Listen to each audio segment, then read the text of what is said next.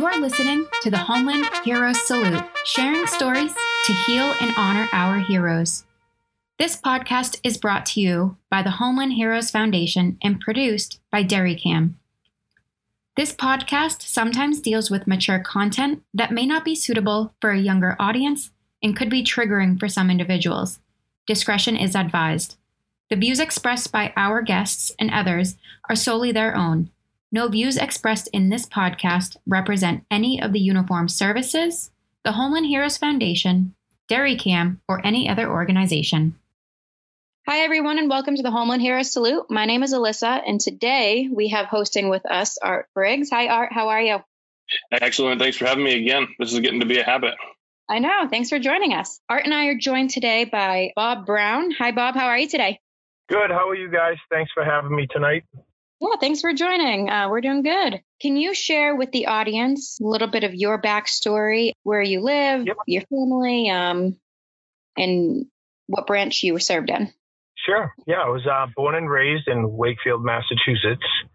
That's where I went to high school and graduated from in 2000, and went to college for 2 years. And it was when the planes went into the World Trade Center that I realized I was more or less wasting my time in college, and always had a calling to serve in the military because it was a family tradition starting with my grandfather in World War II. He was Battle of the Bulge, Bronze Star recipient. My father and my uncle both served Vietnam Wars, so it was kind of natural for me to serve the country, and it was always been in our blood to serve because they're all civil servants and retired now. So it was a very, fitting move for me at the time to leave college and get that portion of, what I always wanted to do, and serve with the Navy Seabees. So I served with the Seabees from 2002 to end of 2005. And when I got out of the Seabees, I became a fireman back here. And then shortly after that, started Broco Oil and, being able to, interact with all these veterans between the police and fire side and prior military. It's been a good process for us because we can help veterans that are getting out and find them jobs in and around the area of Massachusetts. And also, when I started my business, it was a nice transition to have veterans being discharged and giving them an opportunity to work in the private sector, and I own an oil company, started off as home heating oil delivery. So that's a quick little summary of how I became a CB and where I'm at now, which is, still a growing business, but thankful to have a lot of support like the Homeland Heroes that really pushed my name around the area of Massachusetts and beyond. And Julie's been really, really great advocate for the whole veteran community. So definitely a good shout out to you guys for doing all this and what you do for the community. Yeah, it's awesome. And we love to hear that. Can you elaborate for some people, including myself, what a Navy CB is? Yeah, a CB stands for Construction Battalion. Okay. And back in World War II, when they were short engineers, they were gathering up all these private contractors in the civilian world and basically giving them uniforms to, build all these construction sites and, support the military build up in foreign countries. So that's basically how the CB started, was private contractors getting thrown into military uniforms. So when I had taken the placement tests and, they gave me a whole list of jobs that, ranged from anywhere from being on a ship to, possibly doing something with like UCT, underwater construction team. So Seabees was, really a good niche. If you want to learn a trade and carry that trade outside to the civilian world after you're done serving, you can apply that skill set and land yourself a nice job, almost instantly. So the Helmets to Hard Hat program was one that was being pushed around Boston prior to me signing up for the CB. So I knew going in that there was, job opportunities available when I do get out. So that being in a construction unit, I mean, you learn every single aspect of the trades. I myself was a steel worker, so I never welded, but, the Navy certified me in all various types of welding, brazing, soldering, and basically steel erection for, bridges and rapid runway repairs. So they gave me a really, really good toolbox to bring back to the civilian world. No, it's wonderful. So let's rewind to 2000. You're in college, and 2001, the World Trade Centers and the Pentagon are hit, and the flight goes down in Pennsylvania. And how old are you at that point? I was 19, 20 years old at that time, 2001. Yeah, 19. And I was in English class. I remember it like clear as day, as does everybody that was around that time. The world stopped for a good portion of that day. And that's when I realized right then and there that, everything changes in a second. And that was the second that changed my life, because I realized I was kind of spinning the wheels being in college, going through the motions, wasn't really motivated much other than just do homework and, do what college kids do. And most of the time it's, possibly getting into trouble and whatnot. So I was really not making the best use of my time. And that was the spark that I needed, that kind of was the catalyst to everything that, has brought me to here today. So I look back on that, and when you could say you can turn something, positive out of a really terrible situation, that was, the situation that changed my life. Nice. So Battle of the Bulge, your grandfather served, I'm assuming he was Army or Marines? Army. Yeah. And your father and your uncle, they both served in Vietnam. Yes. In which branch of service were they in? My uncle was a Marine, infantry. My father was Navy, assigned as a boiler mate. Nice. So you followed in your father's footsteps with the branch of service, but the call to service is a family tradition. It's something that was ingrained. What was it like as a 19, 20-year-old Bob, ready to ditch college and go serve our nation while we're at war? What was the from recruiting to basic training, what was your process like? The process was fitting for where I was at in that time, which was basically straighten me out, give me responsibilities, give me a lot of discipline. Right away, when in boot camp, it was the first time I was assigned a position, the Master at Arms, which is, basically putting you in charge of all these recruits. So you're accountable for getting them mustered up ready in the morning at every, given time that the Master Chief gives you to, form up. And that includes shower time. So you kind of put in a position of authority, but it's more or less informal authority. But it was the first time where others' actions would be, I'd have to take the blow if something wasn't done. So that was a blessing in disguise, being assigned that position, because that was my first real taste of, okay, I'm not just taking care of me anymore. I'm taking care of all these other recruits. And, really functioning as a team is the main aspect of in boot camp. You realize you're not an individual. You have to be as good as your weakest link, and you got to make sure that weakest link isn't really showcased that much if your team's good enough to support them and carry them through. So that was a very, good leadership experience that I took and carried on throughout the rest of my time in the military and into the fire department and start my business. Yeah, as a businessman, I imagine that first initial shot at leadership there has to be something you lean on as a business owner. Your weakest link being, your stability, for being a representation of your business. How is the leadership that you learned in the Navy impacting you as a business owner?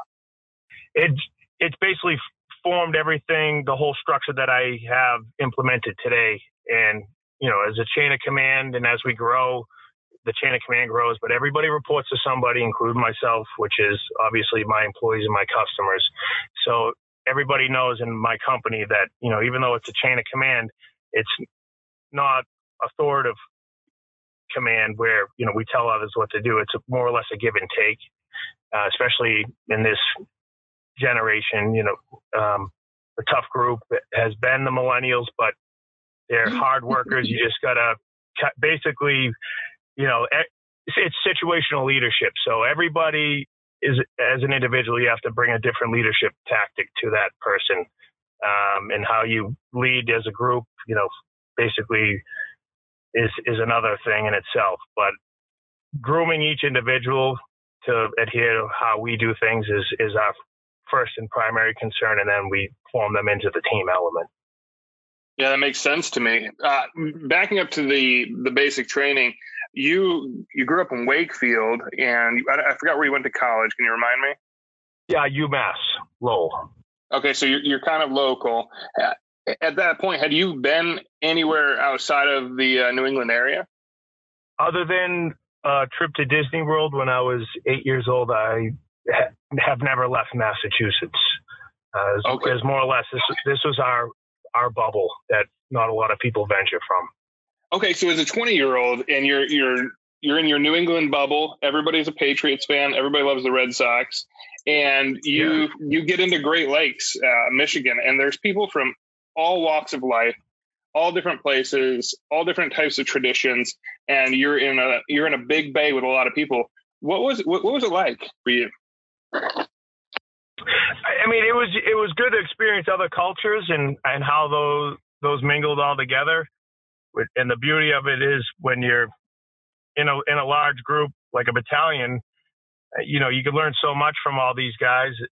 We had some fun with it, and a lot of the bonding is just kind of, we would break each other's balls here and there and have a good time with it. But everybody always had this thing against the Patriots and the Red Sox at the time, because that was when Tom Brady was coming up into his start of many Super Bowls. So we were in San Diego when the Patriots won the Super Bowl, and also when the Red Sox won the World Series. So, but it was funny to see how many people were really Red Sox Nation fans out in San Diego, more so than like the Padres. Realizing that there's a better following outside New England for the fans. With having so many family members that were part of the military, what were their reaction to you joining? They weren't surprised at all. My father was naturally happy that I made that decision. My mother was not so happy, but it was more, I think, expected of me at some point to do that. It was only a matter of time. I think I always spoke about it when I was a kid growing up, and how I, had a sequence of events planned from when I was in third grade, which was go in the military, and then I'll be a firefighter. And the rest was history. So it was, very, very well expected out of my family members to see me drop out of college at that point and, sign up for the Navy. Mm. So once you got back you graduated from basic training, you said you went to San Diego. Is that right? I went to Chicago, Illinois for boot camp. I was stationed in Gulfport, Mississippi with NMCB 7. That's a lot. That's a lot like New England, right? Yeah, it was. When they gave me a choice of East Coast and West Coast, I assumed East Coast. I'd find myself in Virginia, maybe even Connecticut or Rhode Island. And when they gave me orders to Gulfport, Mississippi, I was like, I thought that was the South, but I guess in the military, it's nope, that's East Coast, and that's where you're going. So I thought I was in the middle of nowhere, but after getting down there, I found a love for the South and all the culture down there. I, visited very often, go to New Orleans a lot. So it was definitely a shock to me when I got those orders, but I ended up falling in love with it when I was there. Yeah, 2 different types of seafood boils, right? From New Orleans to Boston. Yeah, I tell you, I like the crawfish and everything else, but our lobsters up here blow their lobsters out of the water. I thought I was getting, a Maine lobster. It's a pretty, prestigious thing up here, and you figure that standards everywhere, and it's like, nope, not the case. So everything else is great. It's just the lobsters, I more or less stick to only New England. I'll eat those. That's good. Yeah, listen, I'm waiting for you to jump in on that one. On the lobster? Yeah, something. You got to support your New England habitat up here. I grew up in Maine, so I'm completely a New England girl. I was born in Mass, grew up in Maine, spent my 20s in New Hampshire, and I'm back in Boston now in my late 20s. And lobster's the one thing I would not miss if I ever moved away. Until you had like a Caribbean warm water lobster, you wish you. Well, maybe. That's when I really was shocked. I was like, what is this lobster? And why does it look so strange? Like, that's a lobster. I'm like, that is not really a lobster. Cool, right? It was all different colors. It was, looked like a rainbow, and it tasted terrible. And it's got no claws. Correct. Yeah. It was very, very strange. If I ate lobster, it was only the claws, like strictly the claws. Still kind of is today. So that wouldn't work for me. Maybe I would miss lobster a little bit. Yeah, you would if you just went there and just started ordering lobsters over when they said, "Oh, here's a seafood place," you would instantly fall back in love with your Maine lobsters. Yeah, probably. So, who or what were you leaving behind when you decided to join? At the time, I was leaving behind my immediate family. I have a brother, a sister, mom, dad, and I just got back together with my high school sweetheart, my wife, who's now my wife, Angela. Ooh. So we had broken up in college for a short period of time, but when she found out I was making the move, she more or less was like, "Good, you need this in your life." So, I was a little bit lost, so to say, as a college sophomore at the time, just kind of, again, spinning my wheels. So, again, it was probably the best move I have ever made in my life, was to drop everything and just go serve. Mm-hmm. That's awesome. Did you have any skills or traits that best prepared you for your service? Yeah, so in the Seabees, I jumped at it because at the time and prior to, during high school, I always kind of had an entrepreneurial kick in me, and I'd always do random odd end jobs for, building someone's patio or repointing someone's chimney. And I'd kind of always take on jobs that were beyond my skill set, but I take them on anyways and try to be as confident as I possibly could to assure the customer it's going to get done right. And most of the time it'd be done kind of half-assed as I'm looking back at it. But it was more or less me wanting to take on these challenges and try to get something going and make a business out of it. So I had a nice little masonry side gig going on all the way through.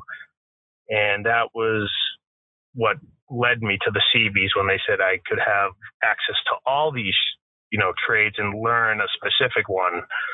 So I did want to be a plumber, but that was all taken up. So steel worker was something that I never did. I never welded before or knew anything about really steel, but that's why I selected it, so I could, learn more about it, get certified, and add that, to my toolbox there. That's awesome. Yeah, it was. A lot of people don't know about the Seabees, so I always like to go in depth about what it is, because I think it relates to a lot of these kids in high school that don't know if they're cut out to be college students, and if they're not, and if they know that they're just going to be workers and work with their hands and do manual labor. You can make a great living, especially in this day and age, where a lot of these trades are having a lack of participation in apprenticeship programs. So they're starting to be lucrative for younger kids that want to just work hard and learn a trade. And like electricians, plumbers, they're kind of hard to find these days. Yep, that's absolutely true. I got a couple friends that are Took them a few years after high school, but they finally decided to go into a trade, and it's the best thing that they could have done. A lot of the companies that we work with, we sub out because we do large scale commercial projects too. They have great pension programs, retirement plans, full insurance, and these guys are getting top dollar for, just a manual entry level position. I have a question in regards to, as you grew up and you talked with your grandfather, or you didn't, or you talked to your uncles about Vietnam and your father. Do you have any stories that stuck with you that kind of embraced you, or even molded something in your character that you that positioned you to serve in our military? It's funny that you asked this question because the answer is no. My grandfather, my uncle, my father, they never spoke about anything.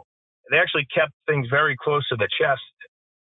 It's not till kind of now in my mid 30s that, you get little pieces here and there, but those guys are, a different breed where they more or less would come home. They just suck it up. They don't talk about it.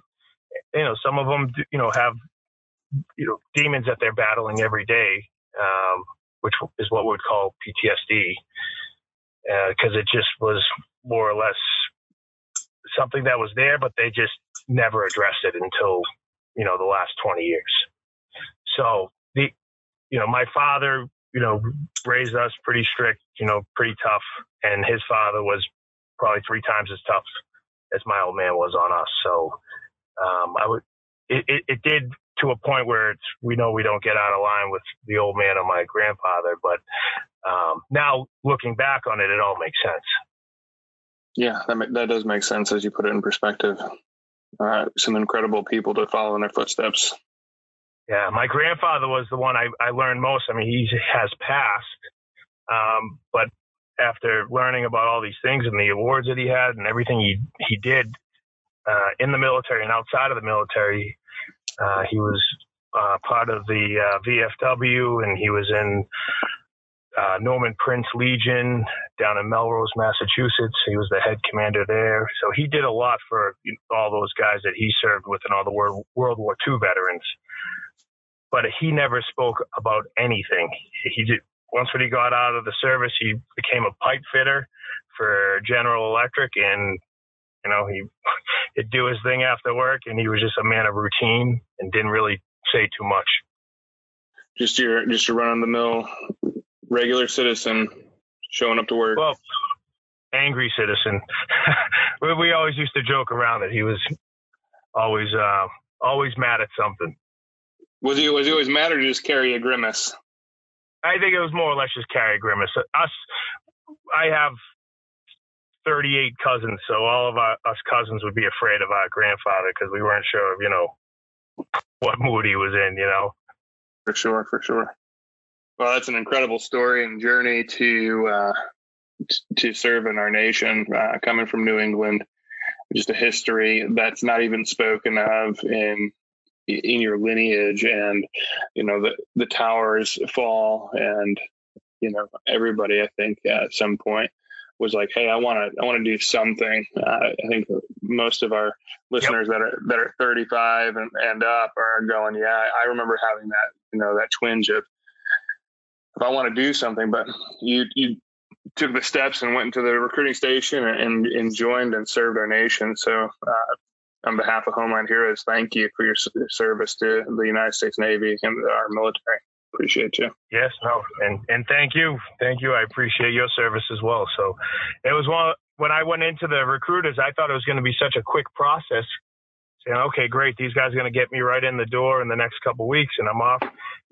And then I realized it's like a wait half the time. So I had to wait almost 10 months to get a slot for boot camp. Bob, are you telling me that you have to wait in the military? There's a thing called waiting?